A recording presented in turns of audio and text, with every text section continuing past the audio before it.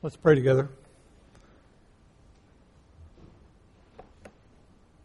Heavenly Father, we thank you that your word speaks to us wherever we are, whatever condition our hearts are in today, whatever we're facing this coming week or what we've been through this past week or our past from long ago. Lord, we thank you that your word speaks to us on a deep level, addressing the issues of our hearts. We pray that your Spirit may take these portions of your word that we're looking into this morning. We pray that you would help us to see how they apply, how to connect them with what we are needing to deal with. And we pray, Father, you give us hope, give us encouragement, and give us power, we pray, for change through your Spirit and because of what Jesus has done. We pray in his name. Amen. If you were part of an ancient village, one of the things that you would probably have put on the list of most important things for your village to accomplish would be to build a wall around your village. A wall was meant to be constructed in such a way that it would provide ongoing protection and security for those who lived within the walls. If you know the story of Nehemiah, you know that Nehemiah came and inspected the wall that had been built years ago around the city of Jerusalem. And as he walked around that wall, it had been attacked years earlier by the Babylonian army.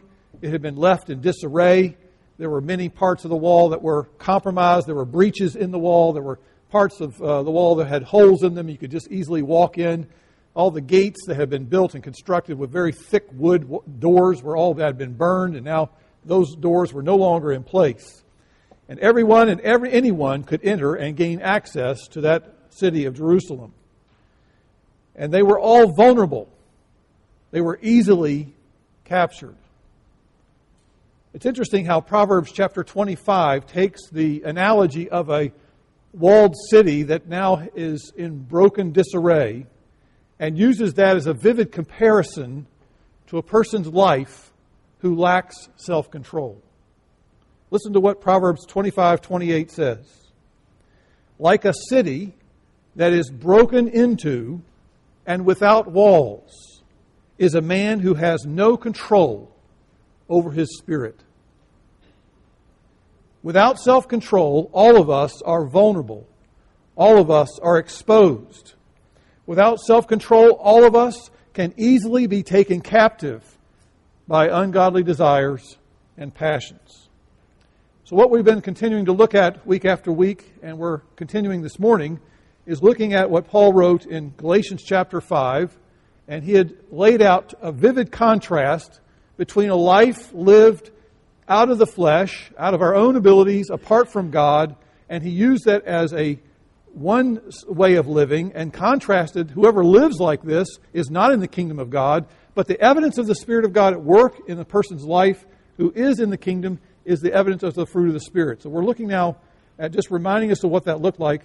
He says in Galatians 5, verse 18, if you are led by the Spirit, you are not under the law. Now the deeds of the flesh are evident, which are immorality, impurity, sensuality, idolatry, sorcery, enmities, strife, jealousy, outbursts of anger, disputes, dissensions, factions, envyings, drunkenness, carousings, and things like these, of which I forewarn you, just as I have forewarned you that those who practice such things shall not inherit the kingdom of God. But the fruit of the Spirit is love, joy, peace, patience, kindness, goodness, faithfulness, gentleness, self-control. Against these things, such things, there is no law. So we're looking at the last of those aspects of the fruit of the Spirit. They're all part of the fruit of the Spirit. And this morning we're looking at the issue of, and the character trait of self-control. As we look around our society today, I think it's fair to say that we find widespread evidence of people whose lives are like broken down walls. And in terms of they have and lack self-control. We live in an age of immediate gratification. The last few generations have bought into this philosophy and the idea that if it feels good, do it. As a matter of fact, it has resulted in a society where we have impulse control for people, whether they're young, whether they're in their middle age, or whether they're old. For many people, impulse control is a rare commodity. Permissiveness has become the status quo in so many areas of our lives today, particularly in parenting. We see it. Parents are known as modern parents, that now it's common for moms and dads to give in to tantrums. And so moms and dads will oftentimes be found negotiating with the 3-year-old as if they are on the same level of the 3-year-old, as they're equals in trying to make decisions in order to try to decide what will go on in the home. In everyday speech, what do we find in regarding permissiveness? Well, we hear people say whatever offensive language they think or happens to come out of their mouth, it all is just spewed out. Among many in the young adult generation, as those who pursue a life of partying, it's not just partying, it's binge drinking to excess, to being out of control, which leads to all sorts of out of control behaviors, which we're hearing now about on the college campuses, of all sorts of sexual assaults and different things that I believe are associated with being a life of excess. And did you know, and I guess you probably know, or you're aware, I hope you are, that there's such a massive amount of availability and people accessing pornography on the internet that 25% of all daily search engine requests are for pornography. People are pursuing it. They are looking for it. They are giving into the desires to find enjoyment and excitement in it. And also I read that 42% of all internet users view porn. Almost half. It's such a widespread struggle and problem.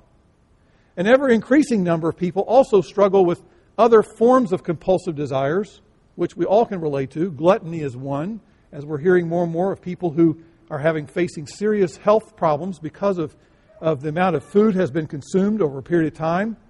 There's also people who are struggling with out-of-control spending that is leaving them now enslaved with consumer debt, with high interest rates, and very much enslaved because of out-of-control decisions they made regarding what they spend and what they spend it on and how much is spent. Now, I could go on and on. You get the idea. There are many areas in which the idea of needing self-control is a little obvious. Now, is there anyone here this morning who would honestly say, I don't struggle with self-control. I don't struggle with self-discipline. That's not a problem for me. I think it's fair to say all of us honestly struggle with it. Maybe you might have prayed this prayer. This is in a little frame that we have sitting around our house that I believe one of our relatives gave us years ago. It says this: Dear God, so far today, I've done all right. I have not gossiped. I have not lost my temper. I have not been grumpy, nasty, or selfish. But in a few minutes, God, I'm going to get out of bed. And that is when I'm going to need a lot of help. Amen. I think we can relate to that, can't we? We have pretty good self-control when we haven't hardly even started the day. But once we move into the day, it raises the question, how can we gain mastery over our impulses? How can we gain mastery over the desires of our flesh that we all are struggling with? Indeed, where can we turn to find help to rebuild the walls of our hearts and souls and regain some measure of self-control? I'm convinced that all of us, myself included, all of us desperately need a Savior. And if you struggle with self-control, my friend, I hope you'll understand to see this as a connection with what you need. You need a Savior because all of us fail in this area. And the gospel, it is the gospel and gospel alone is able to help us in what Jerry Bridges describes as giving us an ability to exercise inner strength under the direction of the Holy Spirit, which enables us to do and to think and to say things that are pleasing to God. Apart from that help through the Holy Spirit, my friend, all of us are like broken down walls where we're just vulnerable, easily attacked, and have no resistance. And so this morning I want to devote our time that we have to reflecting upon gospel truths that can help us in this area of self-control. I believe if you'll turn to Titus chapter 2, verse 11, page 1418 in your pew Bible. 1418.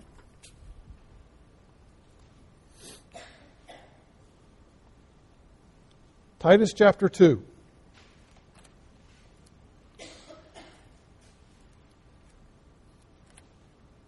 My goal this morning is to apply the gospel to our hearts.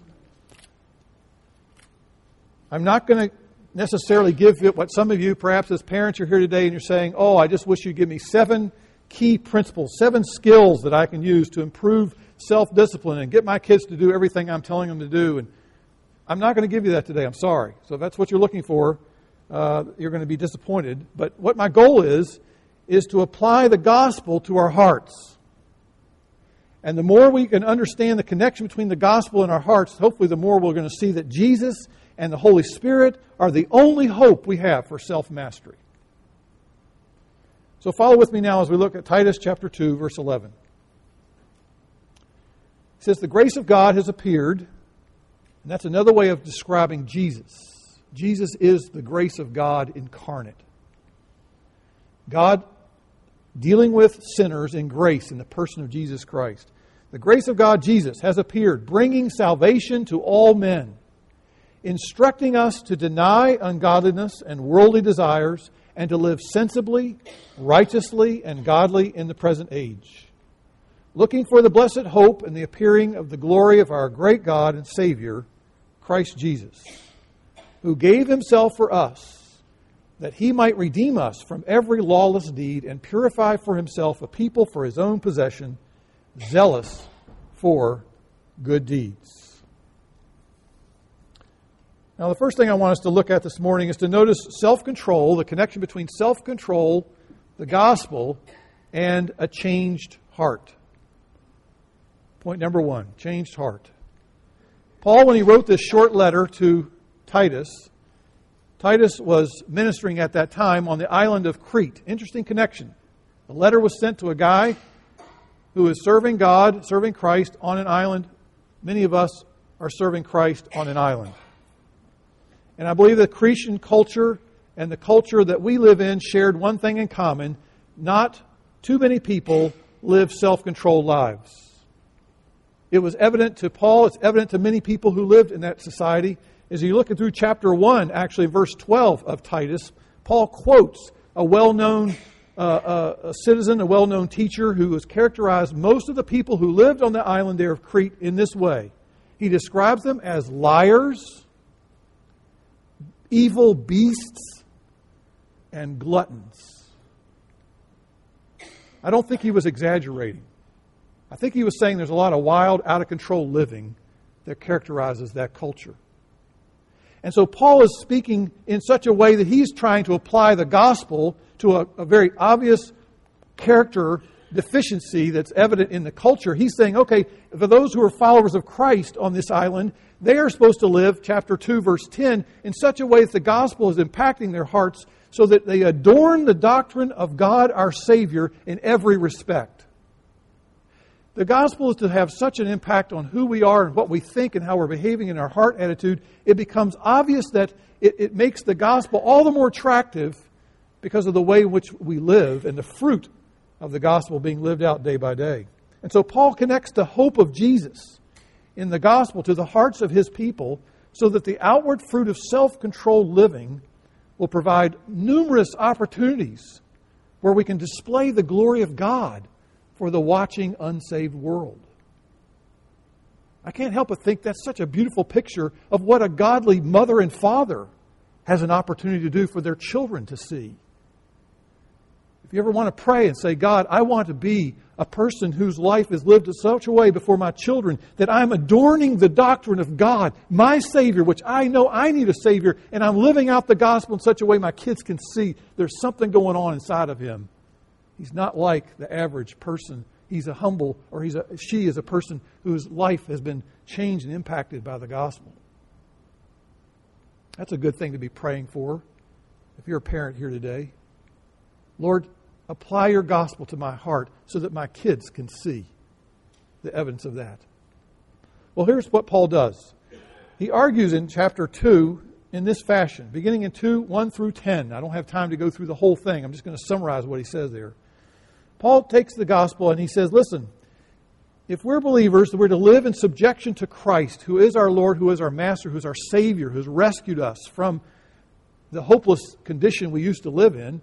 And he says, in our daily lives, we're to have our hearts governed by the gospel, of realizing that because of what Jesus has done, I am now a new creation. And so he applies it to whether a person is young or whether that person is a more mature person who's been around for quite a while.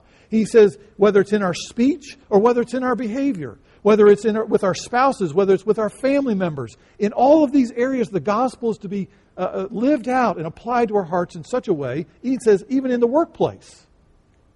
He says, the common thing in the workplace is that people who are working for their employers or their masters, they oftentimes would steal from them. They would pilfer. They would take and say, they'll never miss this. Who cares? They're rich. I'm not. I need this. And so they steal things. And so Paul says, listen, the gospel speaks to everything you're doing in such a way that you learn self-control not to do what you've been doing for years, to not follow the pattern that everybody else seems to do.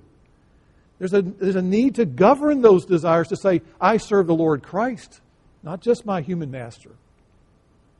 And he ties all this together as the reason for doing all these things is because of Jesus Christ himself. And that's where we come into our text here in verse 11.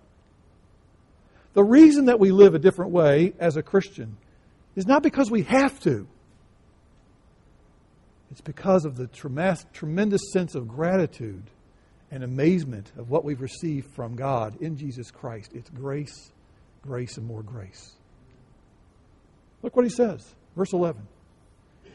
When the grace of God appeared, bringing salvation to all men. Jesus demonstrated incredible self-governance. And the reason that we are so drawn to Jesus is not because of just his obedient life and self-controlled life, but it's realizing that Jesus himself, as grace incarnate, he lived this godly self-controlled life. He was unmatched by anyone else. No one has ever lived a life like Jesus Christ. He never gave into a sinful impulse. Can you imagine that? That seems like all we do. But Jesus never did. And if you want to look at the most incredible example of his internal self-governance, self-mastery, under the guidance of the Holy Spirit, led by the Spirit, Jesus, we read in Matthew 4, he went into the wilderness all by himself. Nobody around, no props, no encouragement. He's by himself in the wilderness. He's not just there for a couple days, 40 days, severe physical trial of no food. And he faces Satan, not once, not twice, 3 times throwing at him the seduction of appealing to the desires of his flesh, appealing to the desires of his eyes, appealing to the pride of life.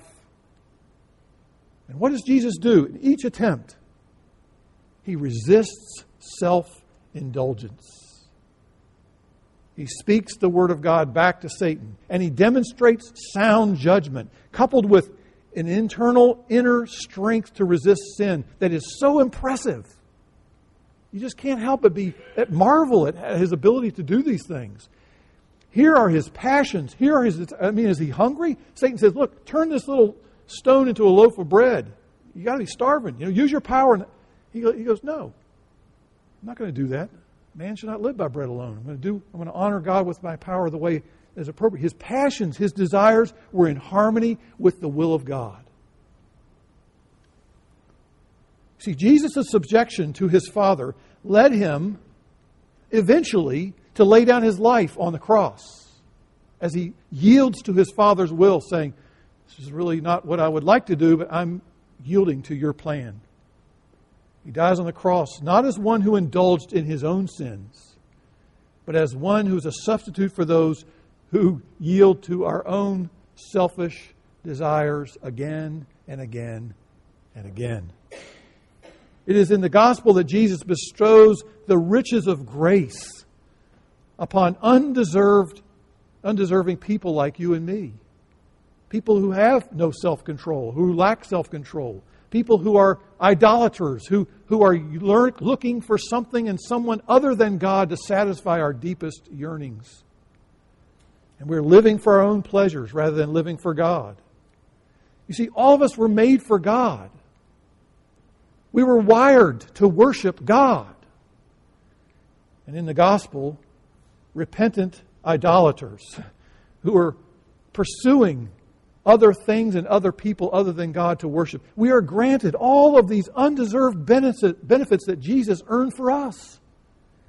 He saves us from the penalty of sin. That is, receiving what we justly deserve, to be separated from God eternally and punished for our self-centered and selfish ways that we pursue, breaking all sorts of desires to control those selfish desires. We receive what? Forgiveness. Freely, completely, through Christ. He saves us from the power of sin so that we don't have to constantly be giving into the selfish and sinful desires of our hearts. And He saves us someday from the presence of sin. Indeed, as we think about that, and we think about the idea that in Christ and in the gospel we gain what? Not merely new techniques on how to live. Hear me on this, please.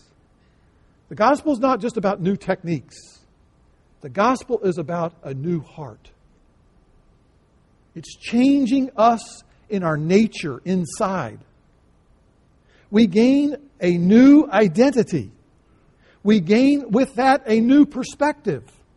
And we gain a sense in which the sinful desires that used to rule our hearts are now dethroned because of the gospel. In view of Jesus' love, and the more we grapple with, and the more we ponder, and the more we take to heart the love of Jesus Christ, in laying down His life, His selfless atoning death on the cross, the appeal and the attraction for sin is not as strong the more we are aware and focus on the love that God has shown us in the gospel. The evidence of saving faith, my friends, is a conviction of sin. That we feel the weight of our lack of self-control. We become aware of how we have yielded and how we have pursued all these things and how our own hearts have given into these sinful desires. We have no excuses for what we've chosen to do.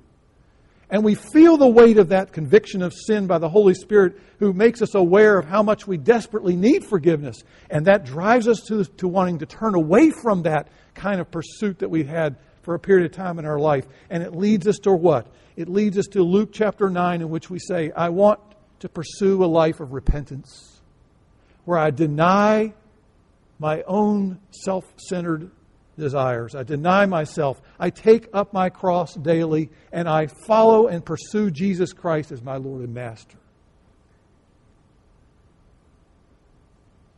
Recently, I had the extreme privilege, I've read it several times now, of reading online the testimony of a young man who attended Covenant College in Tennessee. He started off by saying that he was raised in a wonderful family. He was homeschooled early on. He went to church all his growing up years. He was a person who went to a Christian school in his secondary training in school. He admitted that he was religious, but he also admitted he was not regenerate.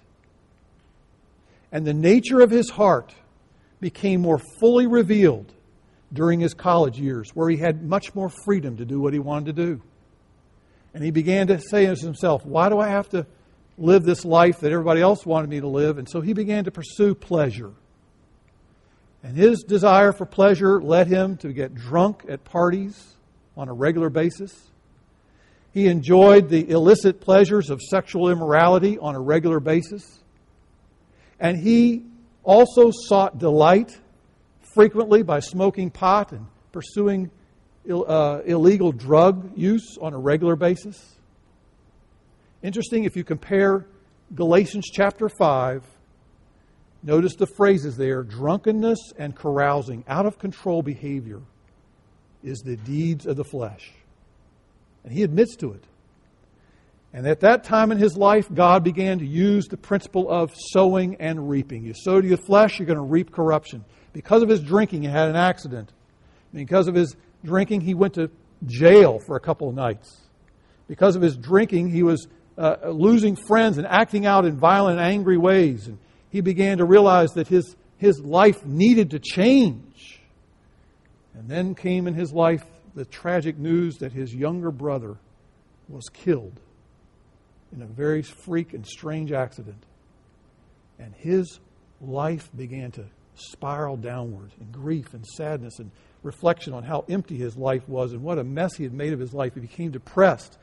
He became questioning what was life was so futile. It had no meaning and significance any longer. And he contemplated at one point suicide. And right at the moment when he was thinking he was going to just walk himself right out into a busy street, he got a phone call from his father. It's amazing to see the sovereign hand of God and what happened next. And as a result of that encounter, he did not do what he had planned to do. He eventually found his way into his sister, led him to talk to a couple of different people. One of them handed him a little booklet, which he read. It was based on biblical truth. As he read that booklet, he began to do a lot of soul searching. And that led him into reading, for some reason, the book of Isaiah. And as he began to read the book of Isaiah, verses off the page of his Bible just began to nail him between the eyes, right in his heart, realizing this is something I need to deal with. I need to come to grips with the fact that I have offended God and gone my own foolish ways. I can't tell you the full story, but anyway, because of his reading the Scriptures and because he began to sense the Scriptures convicting him of his sin and pointing him to the Savior, finally he did come to Christ. He repented of his sins. He transferred his trust from wanting to be his own God and running his own life the way he wanted to completely trusting in Christ and Him alone, who bore his sins on the cross. And guess what happened? His desires changed. His desires changed. No longer did he enjoy that out-of-control partying. No longer did his former sins satisfy him. He began to do battle against some of the habitual patterns that he had developed over a long period of time. And over time, he developed new habits and had developed new pursuits and developed new friends around him and hung out with Christians and began to pursue hearing the Word and began to apply the Scriptures to his life and to his heart. And he began to live in light of the fact that he had a new identity in Jesus Christ and a new nature. Praise God. It reminded me of reading a story when I was a child, trying to understand biblical truth. And I remember hearing a story about you can take a pig and play with that pig. You can wash that pig. You can try to domesticate that pig. But if you give a pig an opportunity to go find a mud hole and take a bath in that mud hole, that pig is going to do that. Because a pig, just as his nature, he enjoys doing that. You can wash it off all you want. He's still a pig inside. The point here is what I'm trying to say is, if those of us who are struggling with self-control issues, I'm just saying, let's not get the cart before the horse. You have to ask yourself, do I have a new nature? Am I a person that just talks like I am a Christian, or am I a person who's changed, has a changed heart? That I have been humbled by the gospel enough to confess my need for Christ, and I have surrendered to Him and placed my faith in Him. My friend, that is key. You will never find the Spirit of God producing any kind of self-control as fruit of the Spirit until you've come to Christ on His terms and confessed Him as Lord and surrendered to Him and trust Him as your Lord and Savior. You can do that today, my friend. Just like the guy I read about online. God will meet you if you're looking for a new heart. God's the one who can give that new heart to you. I want to move forward now to another whole section here under self-control, and that is to think of the self-control of the gospel and new patterns. new patterns. The gospel provides incentives to develop new patterns of thinking, new patterns of responding, even new desires.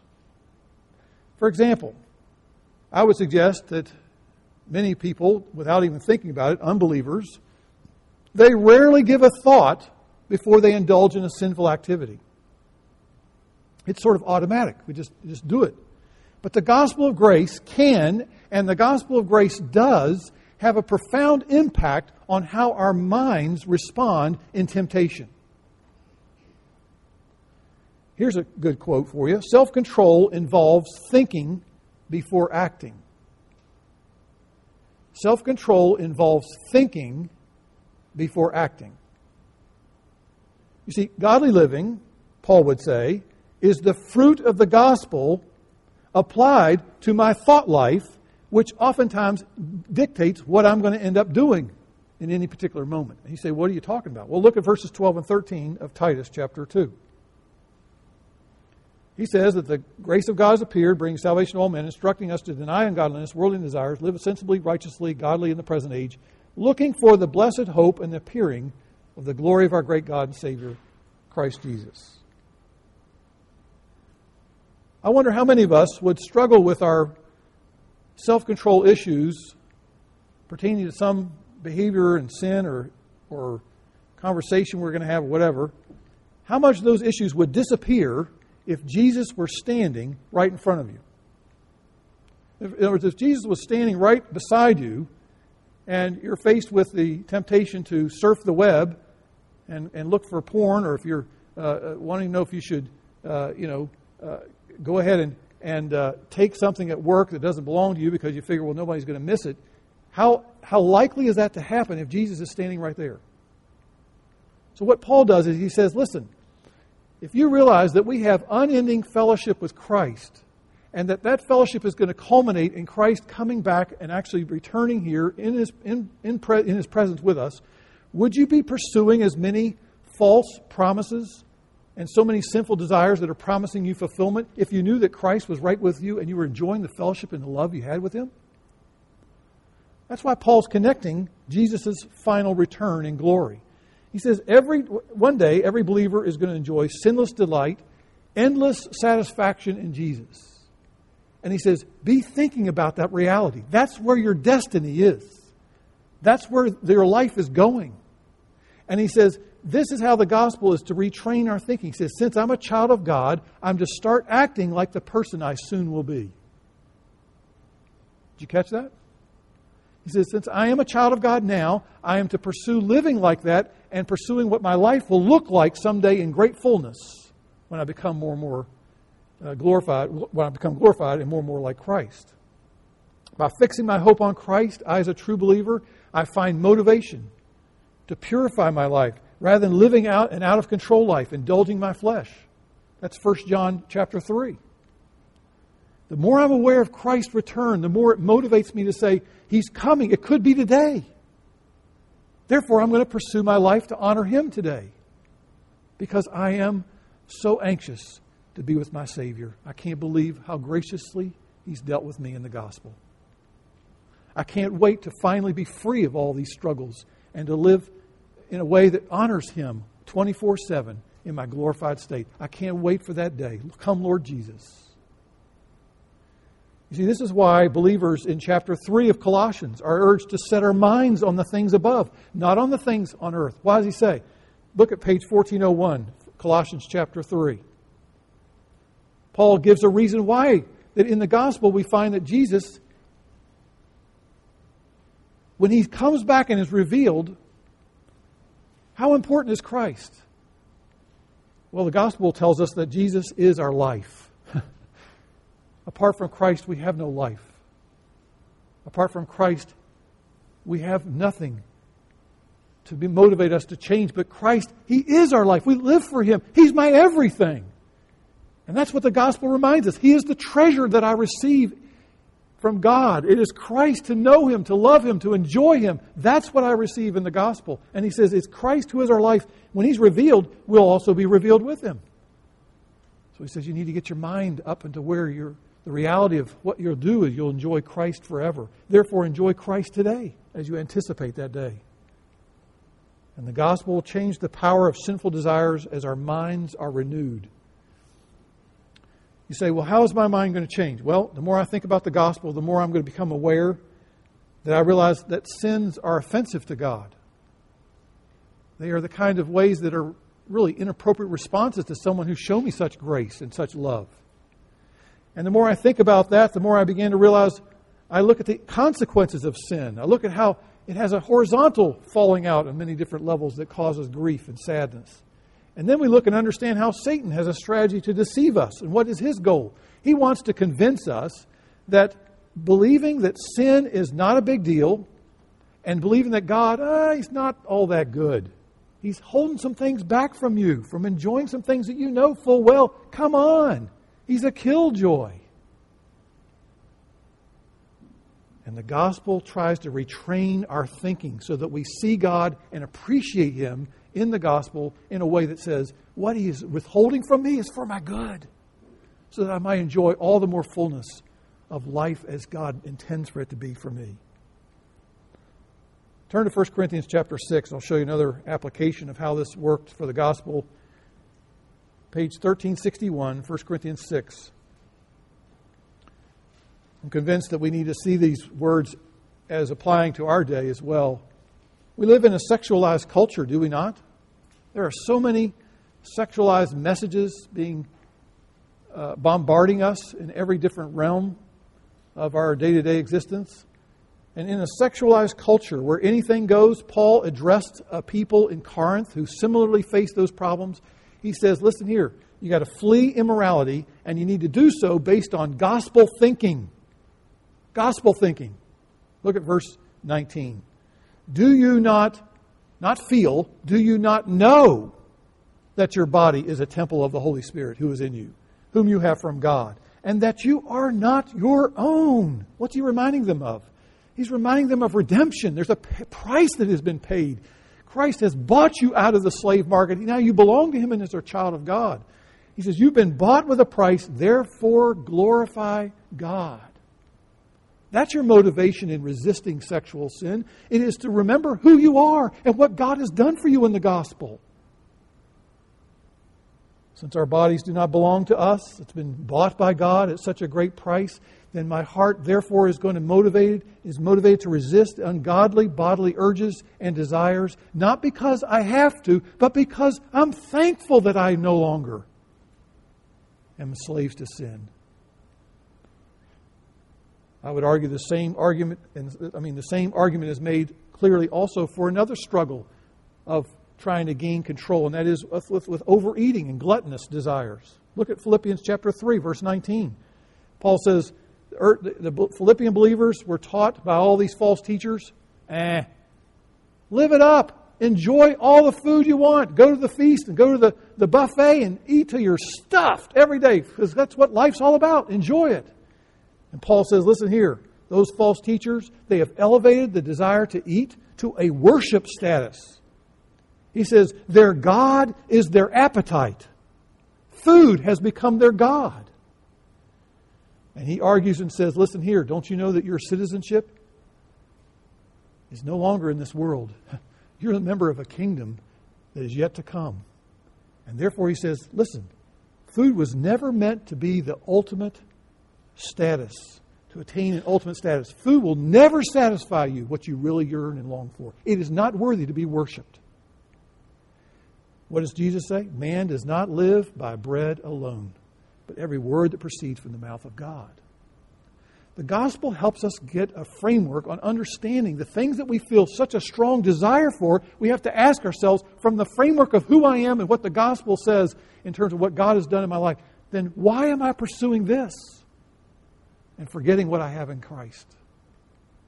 It's critical in terms of our thinking. There's much more I could say about that. I want to move forward, though, to another angle of things, and that is to think about the gospel response, helping to rebuild the walls of self-control, which we all need so much, and that is to have a surrendered will. Not only a mind that has been changed in our thinking, but also a surrendered will. In view of Jesus' yielding himself to the Father as our sin sacrifice, we are called, Romans 12:1, to yield ourselves to God. Lay ourselves down on that sacrifice every day. Reminding us that in view of the mercies that God has shown to us in the gospel, I offer myself to you, God. I say, here I am. I don't belong to myself anymore. I belong to you. To live a life that's holy and acceptable to God. And rather than having our sinful desires ruling our hearts and our lives, a Christian is to live in subjection to his ruler and his master and his king, Jesus Christ. Here's a helpful quote. It's not in your notes, but it has to add to the quote from Augustine.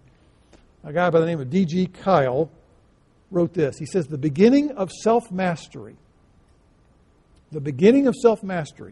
is to be mastered by Christ, to yield to His lordship. You see, submission to God is our greatest means to freedom.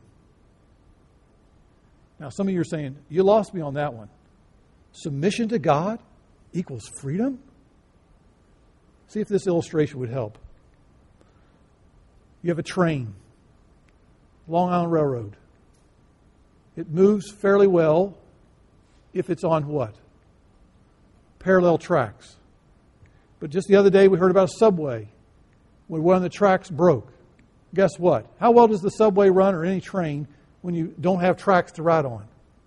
It just screeches to a halt. It goes sideways. It goes zigzag. You have a major derailment, a major disaster.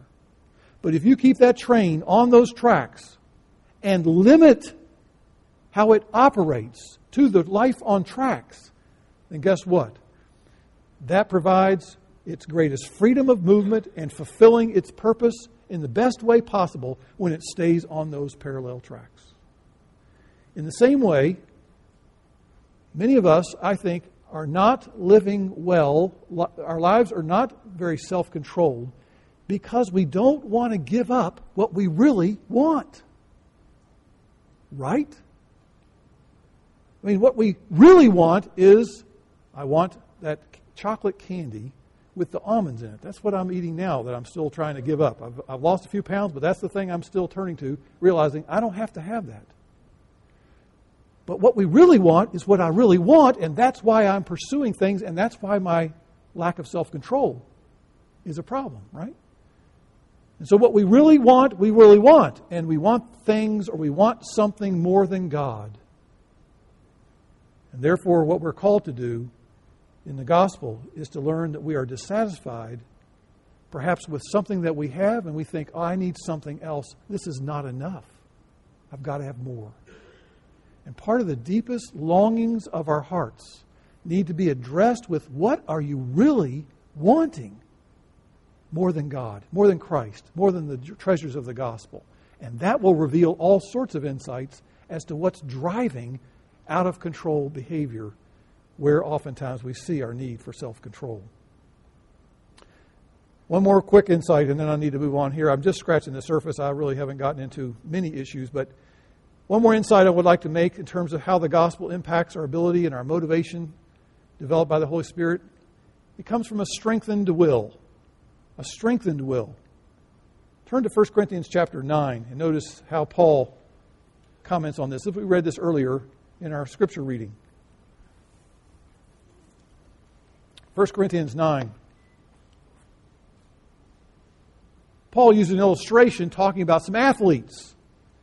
And he talked about the fact that athletes who intend to run, let's say, a marathon race, well, they don't just show up one day and say, I think I'm going to sign up for this marathon race. I'm going to run 26 point whatever miles.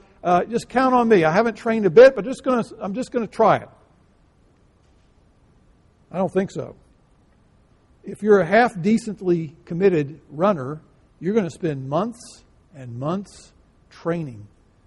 Physical training and mental training. And look what Paul says. Everyone who competes, verse 27, everyone who competes in the games exercises self-control in all things. It is self-control in the preparation process of preparing for it. It is self-control during the race itself. People don't just sit around and play video games for hours and hours preparing for a marathon race. They don't sit there and eat boxes of Twinkies, right? And you don't sit there and eat Pop-Tarts, box after box, preparing for a marathon race. You eat things that you think are healthy and appropriate, that give you energy and that kind of thing. And it involves serious running, serious stretching, and serious extending the running every day. And the same, I think, is true for believers. That sometimes we think that magically the Spirit of God is going to say, okay, one thing you struggle with in this area of self-control, tomorrow it'll just stop. And I just want to encourage you to think of self-control and the strengthening of our will is a process by which you must strengthen that muscle of response. It has to be trained. It has to be something that's developed over time. And therefore, you utilize the means of grace, the disciplines of grace. You say, what are you talking about? I'm talking about reading your scriptures, reading the Bible, reading it thoughtfully, carefully, really asking yourself, how does this apply to my life? Praying over the scriptures, praying and talking to God about your struggles, acknowledging your need for God, acknowledging that you want to be in communion with God throughout the day. And the more we become aware of living in fellowship with other believers and having them pray for us and we pray for them, we find that we'll gain greater discernment over time. We gain greater convictions. We gain greater insight about our struggles and our weaknesses. And we know we need to avoid certain things so we don't even go there. 1 Timothy 4:7 is a very helpful text for us to ponder. And I don't have time to fully unpack that, so I'm just going to drop this as a future homework assignment for you, if you'd like. 1 Timothy 4:7, Paul says, discipline yourself for the purpose of godliness. That means you have to apply to yourself the ceasing of doing things that are not helpful, and you need to replace those over time with doing things that are appropriate and are helpful.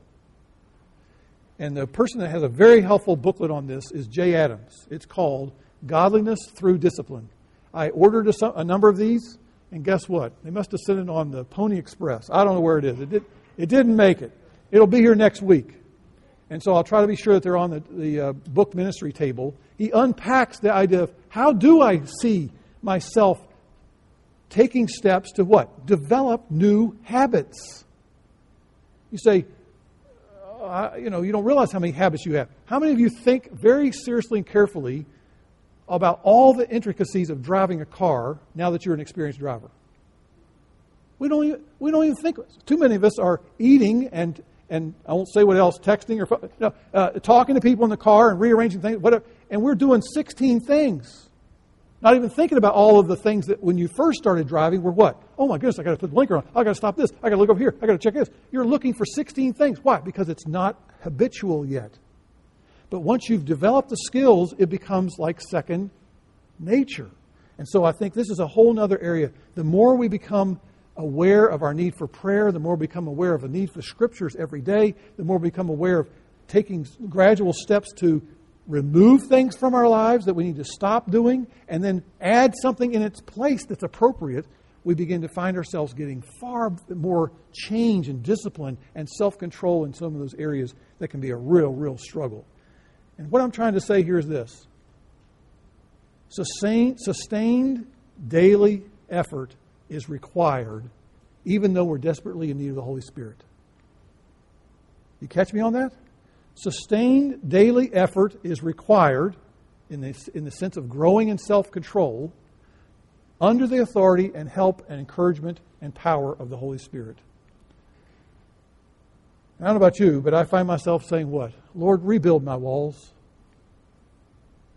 Some of us have certain areas of our lives that the wall's been broken down for years. We've stopped even trying to rebuild the wall. And I'm praying that the gospel that motivates us to respond in love to God because of all He's done for us out of love, will motivate us to say, Lord Jesus, I want to see You through the power of the Holy Spirit, rebuilding the walls of my heart and life. Let's pray.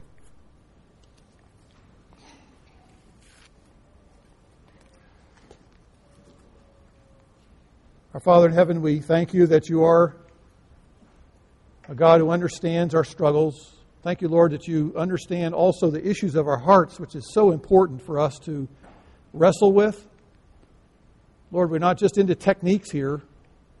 We can have all kinds of children that we train as parents who will obey us in first-time obedience, and yet the whole time they're doing it, they hate it. And they're just longing for that day they can get out and live on their own. So, Lord, I pray that you would help all of us to get to the point where our hearts are impacted by the gospel, and that we begin to live out of our hearts that are thankful to you, that are humble before you, that are grateful because of the grace that we received in Christ. And I pray, Lord, if there's someone here today who has not come to Christ and who has not truly repented of their sin, that may have a new heart given to them even today. And Father, I pray that for the rest of us that we will surrender to you afresh and anew. Some of us have desires, Lord, that we've been giving into for years that we realize is idolatry. And Lord, we want to surrender to you today, afresh and anew. I pray, Father, that the gospel that shows us such a wonderful Savior of grace will lead us to truly surrender all to you. We pray in Jesus' name. Amen.